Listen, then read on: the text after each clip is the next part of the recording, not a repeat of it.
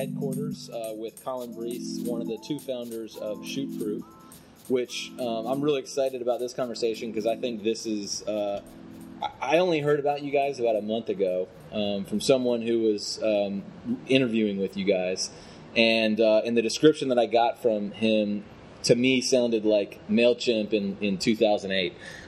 This kind of growth story, no financing, a few founders grinding it out for a few years, and then building over time a beautiful product, lots of customers, cash flow positive, all these kind of good signs, thousands of customers, a lot of growth, and now really leaning into design. So that's what caught my eye, was that you guys are now focusing on design. So you're getting to that luxury where you can do that. So, and you guys have kind of doubled your customer base even in this last year, and I want to get into all of that. But how would you describe, just in your kind of elevator pitch, how would you describe ShootProof?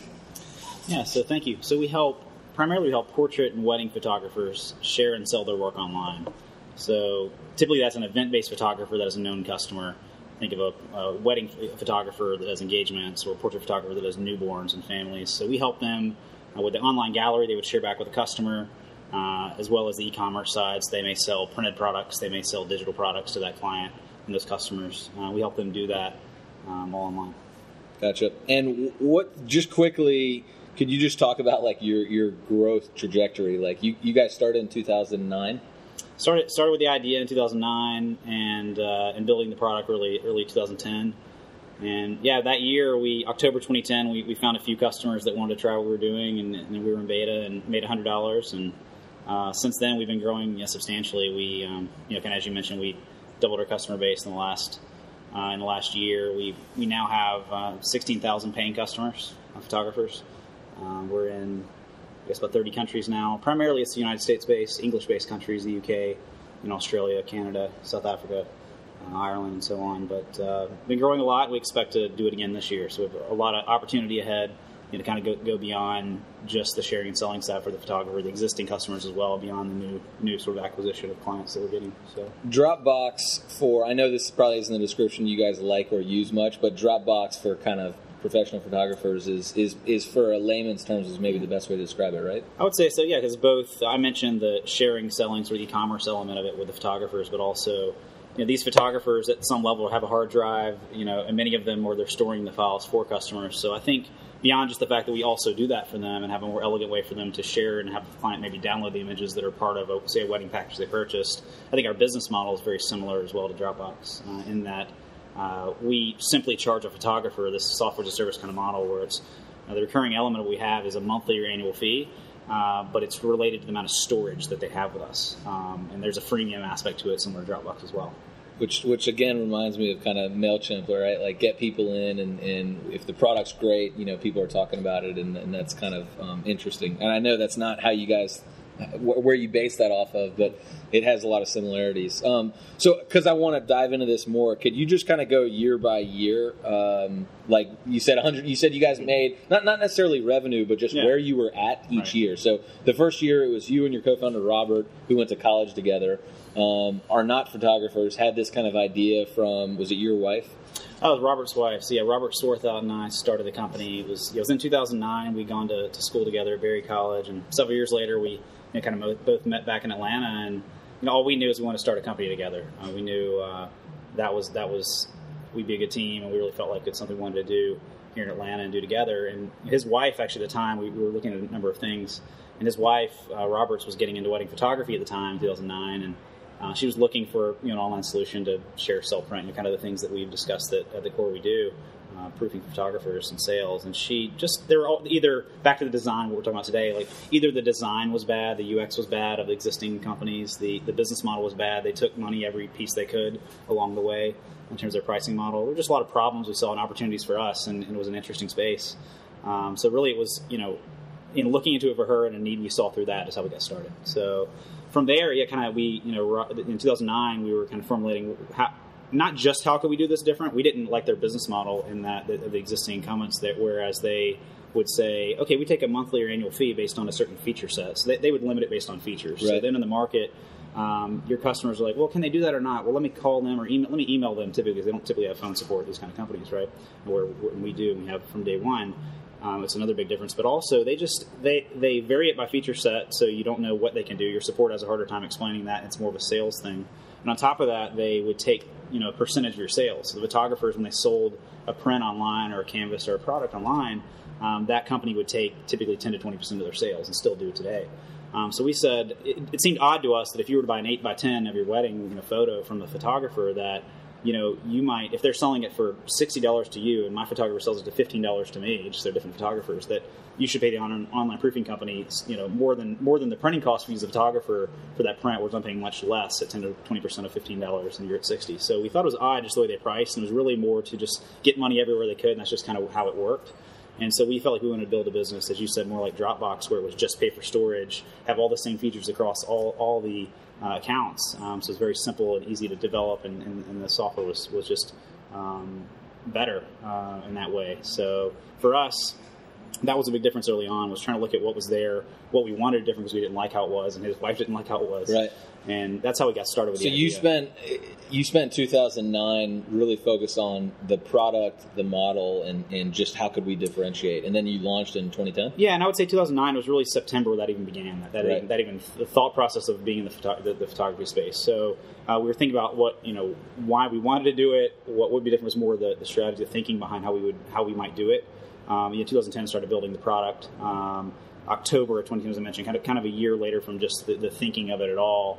We had a product. We had a handful of 20 or less photographers we got in contact with that were going to be in beta, and that's where the $100 was made from them. Once we charged them a little bit of money at that point. Let me stop you real quick there. Just during that year, and I know there was another year pretty much after that, or two after that, before you actually focused on this full time, and that's something I really want to focus on a lot. But obviously you had another job. Both of you guys had other jobs. So you guys were doing this at night, on the weekends, and whenever you had spare time.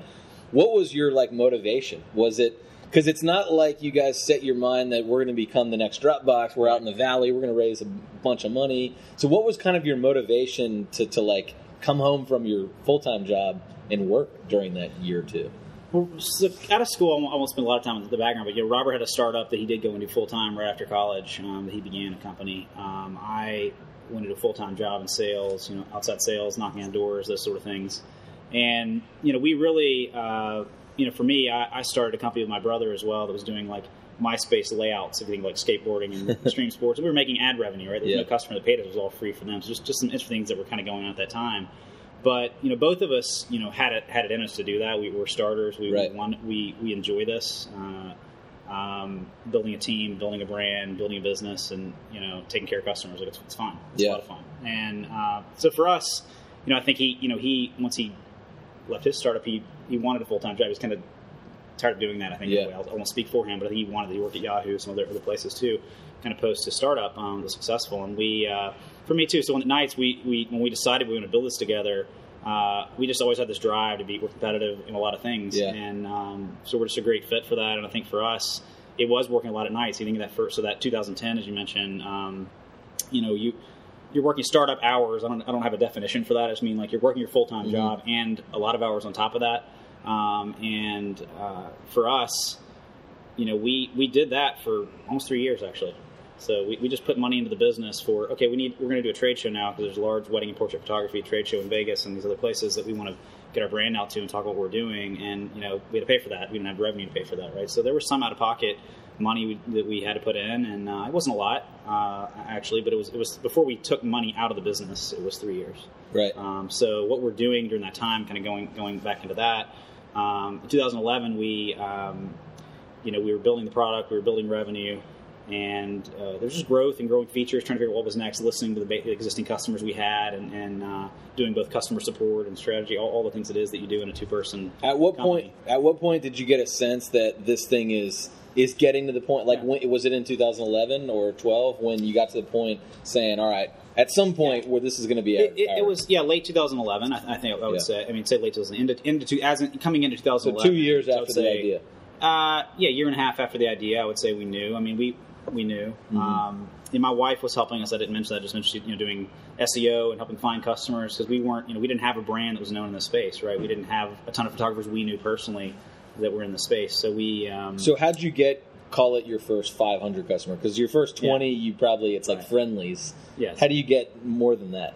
You get more than that? Well, a number of things. So we figured out within Google, what are people searching, right? That's a great way to start, because if they're searching, they're not necessarily going off a friend recommendation per se. They're trying to find a solution for their business, and they're on their own at that moment doing that. So we were trying to decide because there's a lot of searches you could think of too. I'll just use one example, like sell photography online.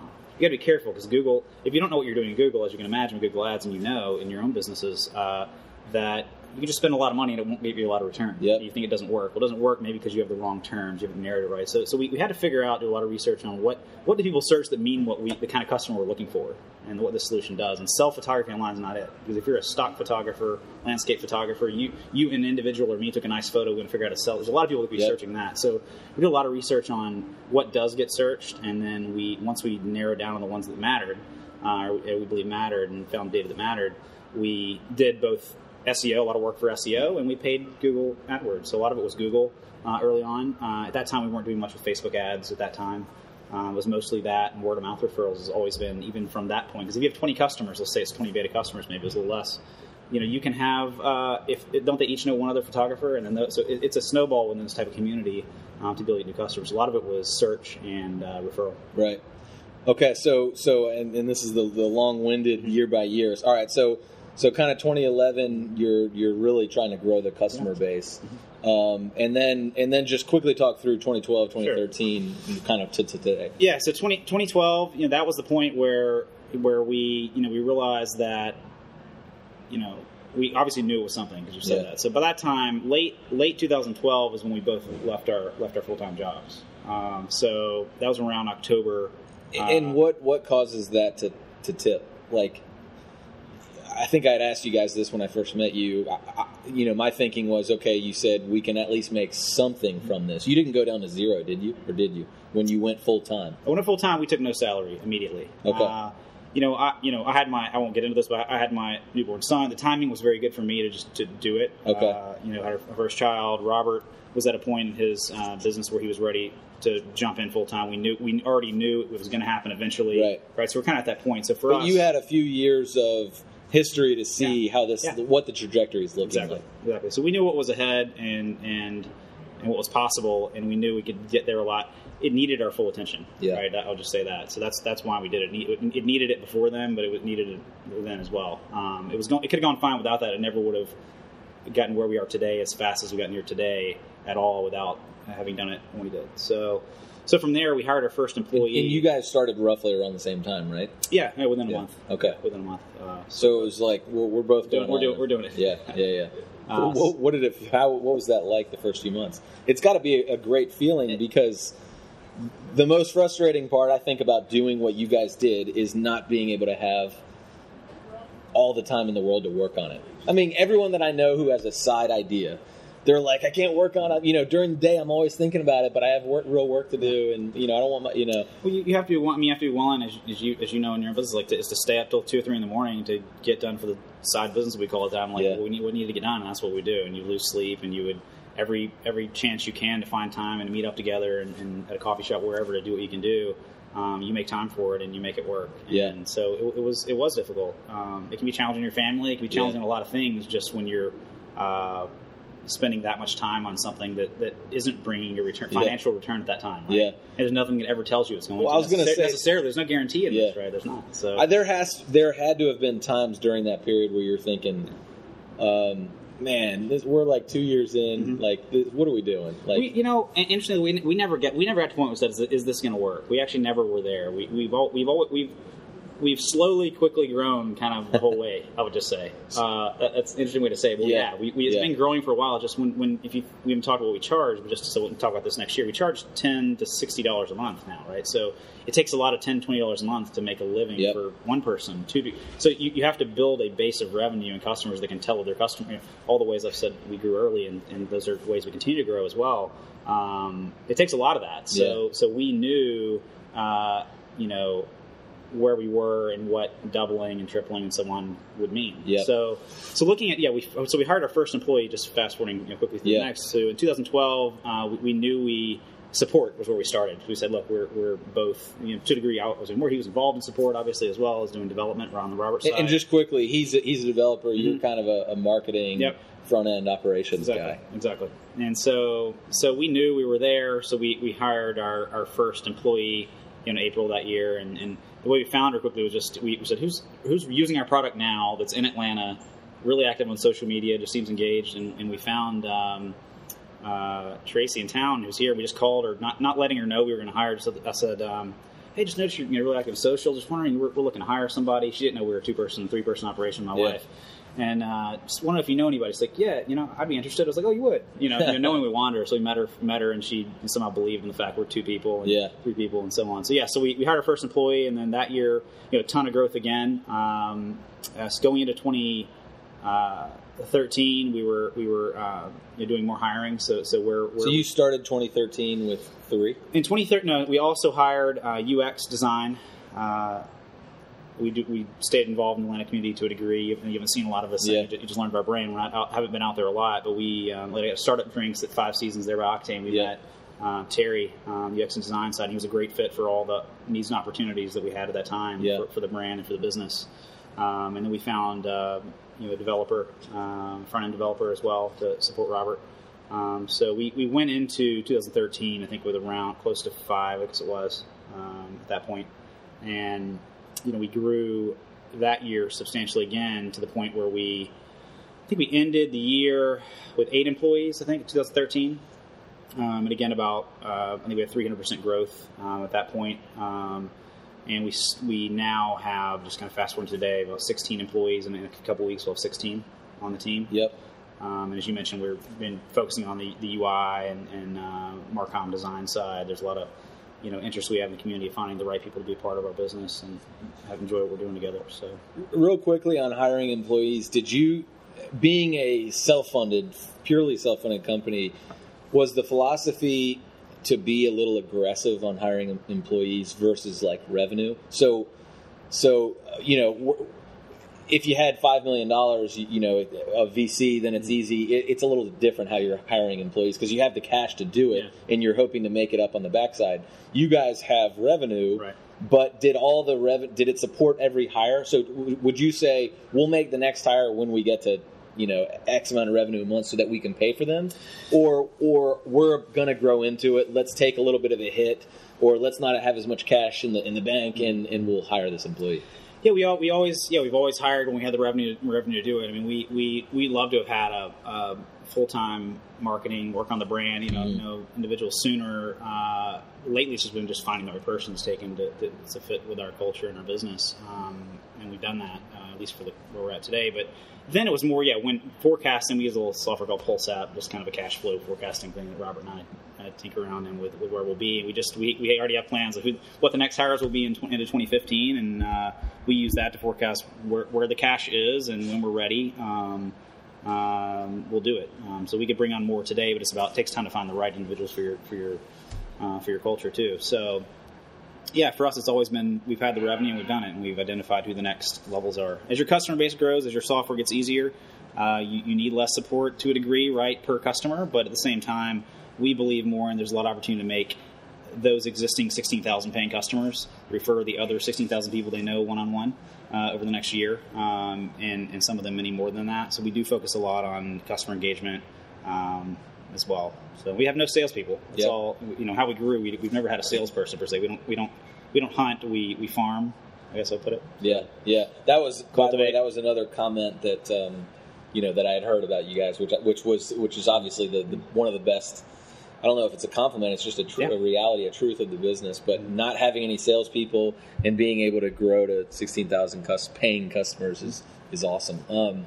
So all right, so now here we are, 15 minutes in, 20 minutes in, and now, I think the most exciting part, and really why I wanted to sit down, is now that you've kind of told the whole story from you and a college buddy doing this part time for 2.5 years to 16 employees, growing strong, 16,000 customers, paying $10 to $60 a month, and if you do that math, it's awesome. I mean, it's great revenue, and you guys are growing a lot and hope to double again. I think you made that comment to me last time we talked. You hope to do that again next year. But I think what's most interesting is how you started this company. And I think part of it was just dumb luck. Not dumb luck. It's just you weren't thinking 5 years down the road. You were thinking, he's a buddy of mine. He has skills that I don't have. Right. We're both driven. We're going to make this happen. And then when you look back on the 5 years, you're like, man, that was a great way to grow. But when I met you the first time just a few weeks ago, and you told me kind of this similar story that you're telling me now, when I was driving home that day, I was thinking, this might be the perfect Atlanta company in how it was started, in how it was funded, and the just the natural health of it. Now, it means that you needed to have 2.5 years of incredible focus and patience to be working on this at night. But what are just your thoughts on how you started the company? Did you ever think at any point in time, man, this is a unique way of starting. This is a better way of starting a company? I'm sure you saw splashier companies in Atlanta or across the country, and maybe at times you would get, oh man, I wish we had that money, or that would be nice. Or did you just say, no, this is the way to start? Kind of. Yeah, all along we wanted to start it this way.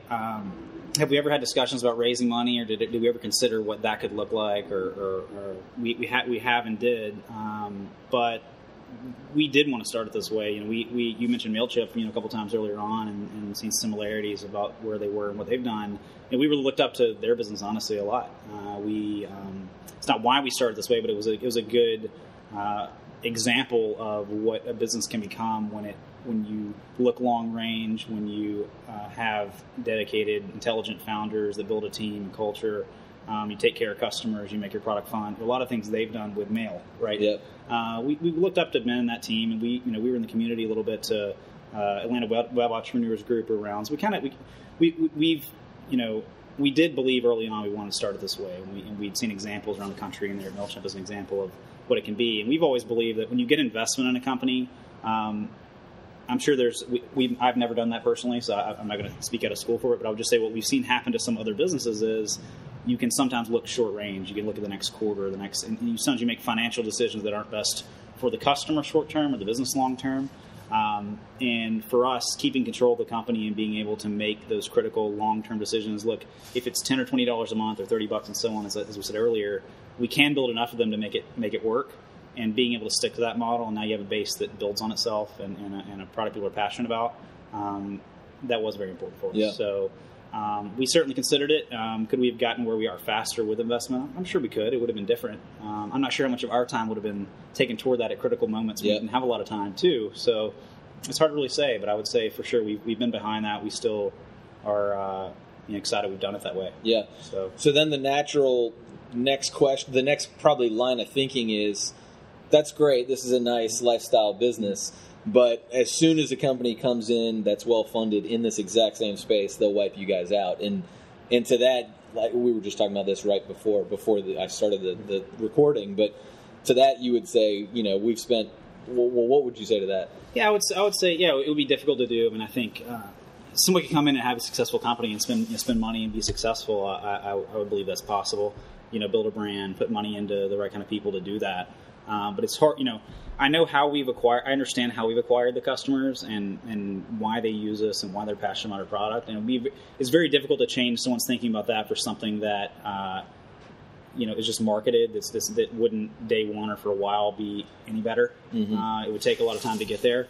And, we go to trade shows, a lot of things, but we don't grow from those. I know how it's individuals making decisions and being referred by people they know in the industry that we've gotten here, and it'd be tough for someone to build a brand that has the history and I would just say the loyalty our customers have to us right now, and to understand where we're going, that company wouldn't be able to execute on that and have a base to take the next leg of the stool to tomorrow type of thing. So I think it'd be difficult, but there could be someone that could get market share and be fine. I'm sure they could, but we wouldn't be too concerned about it.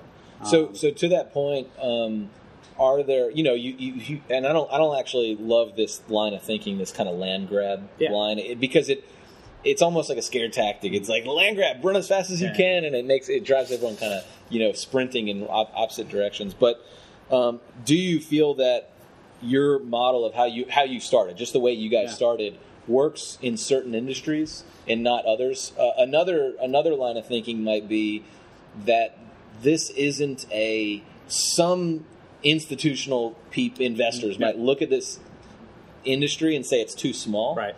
And from the outside, and you guys are kind of laughing like, the dirty little secret is like we haven't even touched the amount of customers that we could. So is it either it can't be in land grab style businesses that this works, or it has to be in what look like kind of niche businesses? Right. Yeah, that's a good question. It's a good thought. I mean, I would say, it can. I'll just say for Robert and me, our decision making might be different in a different kind of business, right? Yep. Depending on if that were to happen, if someone were to come in, or if we felt like there's so much runway ahead of this, and that we want to do that because someone else will get there faster to the real end goal. Lifestyle business is a way to put something. For us, we're there is a lot of opportunity for people to understand where we're like today. We also make money on printing revenue. So we don't charge a commission fee as I sell when someone sells, but they would pay the same to a printing lab through ShootProof because we can fulfill directly to the lab on their orders for them if they choose. But we get a wholesale rate, right? Because we bring volume to that lab that they don't do. So they pay the same with us or the lab. We process credit cards. We sell music that's licensed through our site. So there are other things that with the existing proofing e-commerce side, the revenue, but also when I say legs of the stool, there are other things we're working on and ways we're going that are going to make this much bigger within the space. And as you build a team and a brand and people that are enjoying what they're doing, there's a lot we can do together going forward. There are a lot of possibilities. But so I would say, back to Could It Matter? I think he was a company in town. A friend of ours runs Andy called CallRail. They just had an announcement yesterday. I think that they'd taken on some funding, and I haven't talked to him or all the reasons why they've chosen to do that. But I would just say, in the call tracking space and all the things that their business does, Google's gotten into that. There are a lot of big players. Is Apple or Google, using two large companies, are they going to get into providing a service we provide to a photographer this level of depth? They're not. Yeah. They're just not, right? So I think depending on the kind of business you're in, it may change your thinking. And I'm not assuming to know all the reasons he's chosen to do that. Yeah. But certainly it's to grow and develop his product better, right? That would be part of the reasons behind it, and him believing the types of investor partners he can bring into his company are going to help him do that better and faster and more than they can do on their own. So will that be an opportunity for us, something we take into consideration? It could be. Is that something we're trying to do today? Not today. Yeah. So. I mean, the best time to raise money is when you don't want to raise money. I think David Cummings would say the best time to sell a company is when you don't want to sell a company. And so it's funny how it's like that. You're trying to when you're trying to raise money and you need it, it's hard. When you don't need it, that's when the opportunities come there. So that's one of the things I love about this style of business is in terms of, I think the term, I said this a lot recently, like a lifestyle business, which a lot of San Francisco VCs would look at this as a lifestyle business. I would say this is a great life. This is for the founders. This is the best lifestyle optionality. You guys could raise money probably in 30 days with very little effort if you wanted to. You wouldn't even have to try very hard. So that optionality is the best lifestyle for founders. And I'm not talking about lifestyle like you're sitting on the beach all day. Right. I'm talking about this is, if you want a founder-driven company, this is what causes that optionality, to be able to make decisions in whatever way. If you want to really ramp up the business and you feel like a lot of money thrown at it is the way to do it, you could do that. But you don't have to, obviously. And having control to let, we see opportunities for focusing time on handling customers a certain way, or being proactive with existing customers a certain way, or attempting a new part of the product in a certain way, or spending a lot of time on user research with a dedicated individual who does that type of thing. There's a lot of ways that we can spend time on things that don't have to bring in revenue right then, because we're not worried about what's going to happen next revenue-wise in the quarter. Right? We're looking long range with everything, which overall is making things work for our employees and our team and for Robert and me best. So there's a lot of flexibility. But we could. Yeah. Who knows? So every founder in the world gives a standard answer to this question of, what's your guys' 5-10 year goal? It's funny. It's like interview when you interview an athlete after the game, they say the same cliches. But every founder is always like, we're not focused on selling, we're not focused on anything. We want to build the product, and we have 5-10 years. So you're probably going to say the same thing, just knowing your guys' style of business. But how do you look at what's the future of ShootProof look like? Yeah, well, for us, we're Robert and I are both 32. people ask, are you going to sell that kind of lead on? Is like, are you looking to sell the business one day? What are you guys doing? Where is it going in the next 5 or 10 years? I mean, mostly those are like probably Thanksgiving conversations with some uncle who doesn't know anything. Exactly. But yeah, I think this for us in the next years. I mean, there's a lot of opportunity, as I mentioned, in the existing customer base. So we plan to go beyond just online proofing them. There's a lot of things they're doing and spending a lot of money on, photographers in their business, that we're ultimately involved with. The photos get to ShootProof, right? The end result is there in terms of their finished products. There's a ton of opportunity in how they run their business, in the marketing of their business, and in other printed products, albums, a lot of things that we can decide to be a part of and help them with, all under one brand, all thought through together. Whereas a lot of them use a lot of different technologies. There's just tons of things ahead of us. So I'd say the next, 5, I don't know what the next 5, 10 years look like, but I would say next several years, there's just tons of opportunity in focusing on that, in acquiring a ton more market share, and folks that can't afford some of these other solutions that are workflow things, and that as an example, because they're too expensive. And when I say too expensive, even if they're $30, $40, $50 a month, some people that's most of our customers are solopreneurs, right? They're one-person photography people, right? Running a little company. So there's a lot ahead for us. What are we going to do with the company too? I mean, like I said, we're 32. I mean, we're not. Do I see myself doing this when I'm 60? I don't know. I can't tell you much. I would just say probably not. But are we looking to sell the company? We're not. We're looking to build a brand, and we're really enjoying what we do day to day. Our team enjoys what we're doing.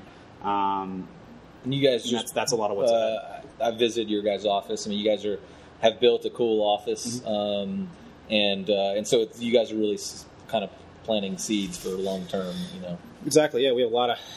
Fortunately, there's a lot of office space in between on our floor. It's not available, but we've been fishing around. And we have a lot of growth ahead, and in the space we're in, the Galleria. So yeah. All right. So a few kind of quick questions. Do you think so? Your co-founder Robert is a developer. Obviously, a crucial skill in a software company. Could you have done this if neither of you were developers? It would have been tough because now you have to pay for someone. I think building this. I think it's possible. It's possible, but I think back to what does it take to start a business? The founders putting their skills to work. You'd be putting money to work immediately, and if you think of the amount of time I said it took for us to take money out, that would have made that part different. I think it would have been possible. My brother's a designer, and I mentioned we had a startup before, and we built a website and did all things we do without either of us being doing code. Yeah. So it's possible this type of business, it would have been much harder. Yeah, for sure. And I don't know that we would. I don't know. Yeah, we certainly would not have built. I'll say one thing we could have done without would be Amazon S3. We would not have built the business. We could not have done what we've done, or we would not have probably attempted it without Amazon. Yeah, doing our storage with them and the way we've been able to scale with it. Yeah. Another interesting thing. You guys aren't a purely consumer business because, if you walk into this coffee shop right now, what percentage of those people could even be customers of yours? Mm-hmm. And so the way I would, coin a consumer business is the type of company that roughly anyone can use. Right. But you guys kind of are a consumer business. You have no sales team. Mm-hmm. The product is anyone can sign up for it. I mean, I have to be a photographer to sign. I mean, I'm going to get no value if I'm not a photographer. But I like how it's I call it almost a hybrid consumer company because I can sign up for it right now. Assuming I'm a photographer, I can sign up for it online. Don't have to talk to anyone. Mm-hmm. So that's consumer-like. How do you guys probably don't care about what the label is, but how do you think? Yeah, I mean, we're officially, I would say we're business to business, right? Because the photographer is the one paying us money. They're running a company, we're running a company. But I would say there's certainly what's interesting to kind of going where you are with this is there are a lot more consumers and individuals that use our product, right? The end customer looking at the gallery, the actual that we built for the photographer that has their photos in it, where they're downloading, they're buying, is individuals and consumers, right? So we touch both elements of it, and I would just say we see ourselves as business to business, but certainly there are a lot of those aspects to it for sure. Yeah, it's kind of I don't know if I can call it a hybrid, but there's both aspects. Yeah, it's interesting, and to the first question about Atlanta startups, maybe that's an interesting niche for Atlanta startups. These kind of you hear a lot about like the consumerization of like enterprise, and maybe that's what this is because. To your point, a lot of your customers are solo entrepreneurs, which is kind of a consumer. It's the same way that the VP of marketing at Coke, who's making a marketing decision about some enterprise product, they're a consumer too. Right. Like that's how iPhones got into like big corporations and all that. So anyway, it's an interesting line. All right, so I like to end these podcasts with some rapid fire first thought that you have responses. So just a few. Favorite coffee shop in Atlanta? Chattahoochee Coffee Company. Because we're here, and because you're walking it's my distance. favorite. And walking distance, yes. You used to work a lot from Octane West Side. It seems like in a previous life you used to. My favorite coffee. Okay, you didn't say favorite. You said favorite coffee shop. Yeah, I did. If I bring in the coffee, I'm going Octane West Side. Octane. Okay. And then here I would say favorite coffee shop to be at enjoying the coffee is this one. All right, fair enough. And by the way, we are overlooking the river, even though it's about 45 degrees. We're overlooking the river. Yeah, exactly, and outside. What's your favorite? You guys have been hiring a lot recently. Favorite single interview question? Favorite single interview question? I think what are you passionate about? Do you like to leave it open-ended, like questions, and let them do a lot of the talking? I do, because I'd like to hear what they're interested in. So, like, what drives them? What are they passionate about? What do they do in their spare time? Like what are they into? What are they, it gets them a little more comfortable and open to talking about who they are and what they do in their life. Yeah, fun. So, what drives them? So, okay, what's ShootProof's? You said 16 in January. We will be 16 at 14 now. 14 Friday will be 16 mid-January. Man, things change quick when 15 comes. What is ShootProof's best kind of culture thing that you do? Is there a single thing? Is there a something you do on Friday, or is there a retreat that you do every year? Is there a single thing where you say it's the best culture thing we do for the company? One thing, I don't have one thing that comes to mind. I just think we're very open atmosphere. We have a team lunch every Thursday. And we don't use the team lunch to. We need to work on this thing, or we're focusing this thing on the product next week, or our deadline for this is coming up. We don't focus it on the business as much as just letting the team we bring in lunch. We pick a different place every week. It's in the office, and just have everybody hang out and get to know each other better. And I would say that's that core piece there. And also we do. Speaking of coffee, we also bring in Tonks, which got bought by Blue Bottle. Yeah. So we do bring in coffee. We get them shipped in, so that's a pretty cool moment when the beans arrive. Yeah. The mornings are good. So we have a good culture. It's fun. Yeah. How much do you think of like culture now as the company's growing? How much time do you spend on it? How much money do you spend on it? I mean, it's going to become more. I guess. Well, I don't know how to respond to that. I would say we don't spit. Once I think we're at a point now where the culture evolves with the type of people you bring in. Yep. So the culture exists now. It is what it is, and it's evolving. I think us letting it, facilitate money wise, we're just facilitating have coffee there, have drinks, have Gatorade, all the things that it is. Like just have team lunch. Let us time to get together. Let people not work. If you're in support, we need to have set schedules for loyalty builder type role, but let the development staff work these different. There are things that we do that let people be themselves. Yeah. And as we bring people on, we figure out how they fit into the team and let them. We hire experts. Let's let for most roles, so let them do their job. Let them be themselves and let them be a part of the team. And we don't have to spend a lot of time to make that happen. Now it's becoming itself. Yep. And it's cool and it's fun. Yeah. All right. Last rapid fire question.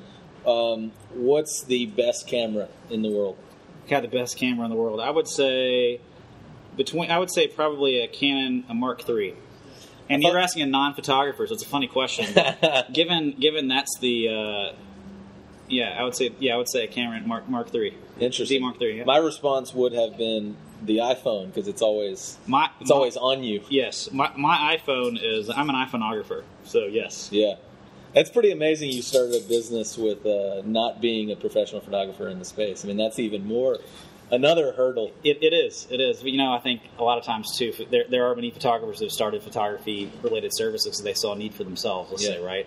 For things that did or didn't exist. Many times maybe didn't. But I think there's not having any preconceived notions of how things should work allowed us to not build one photographer's workflow or solution and actually listen to a lot of people and evolve the product and initially started a place where we didn't have those notions coming in. So it's been fun, and we're still learning a lot. Fortunately, now most of our team is photographers, so we're moving along. So. Well, thanks for taking some time out. It's you guys are one of the coolest stories, I think, and it's pretty amazing that I hadn't heard of you guys, but companies like this exist in office buildings in Atlanta, and are doing really interesting things. So looking forward to following your guys' kind of progress over the coming years. Thank you. We're excited about it. Thanks for having me on. I appreciate learning more about your endeavors and getting involved.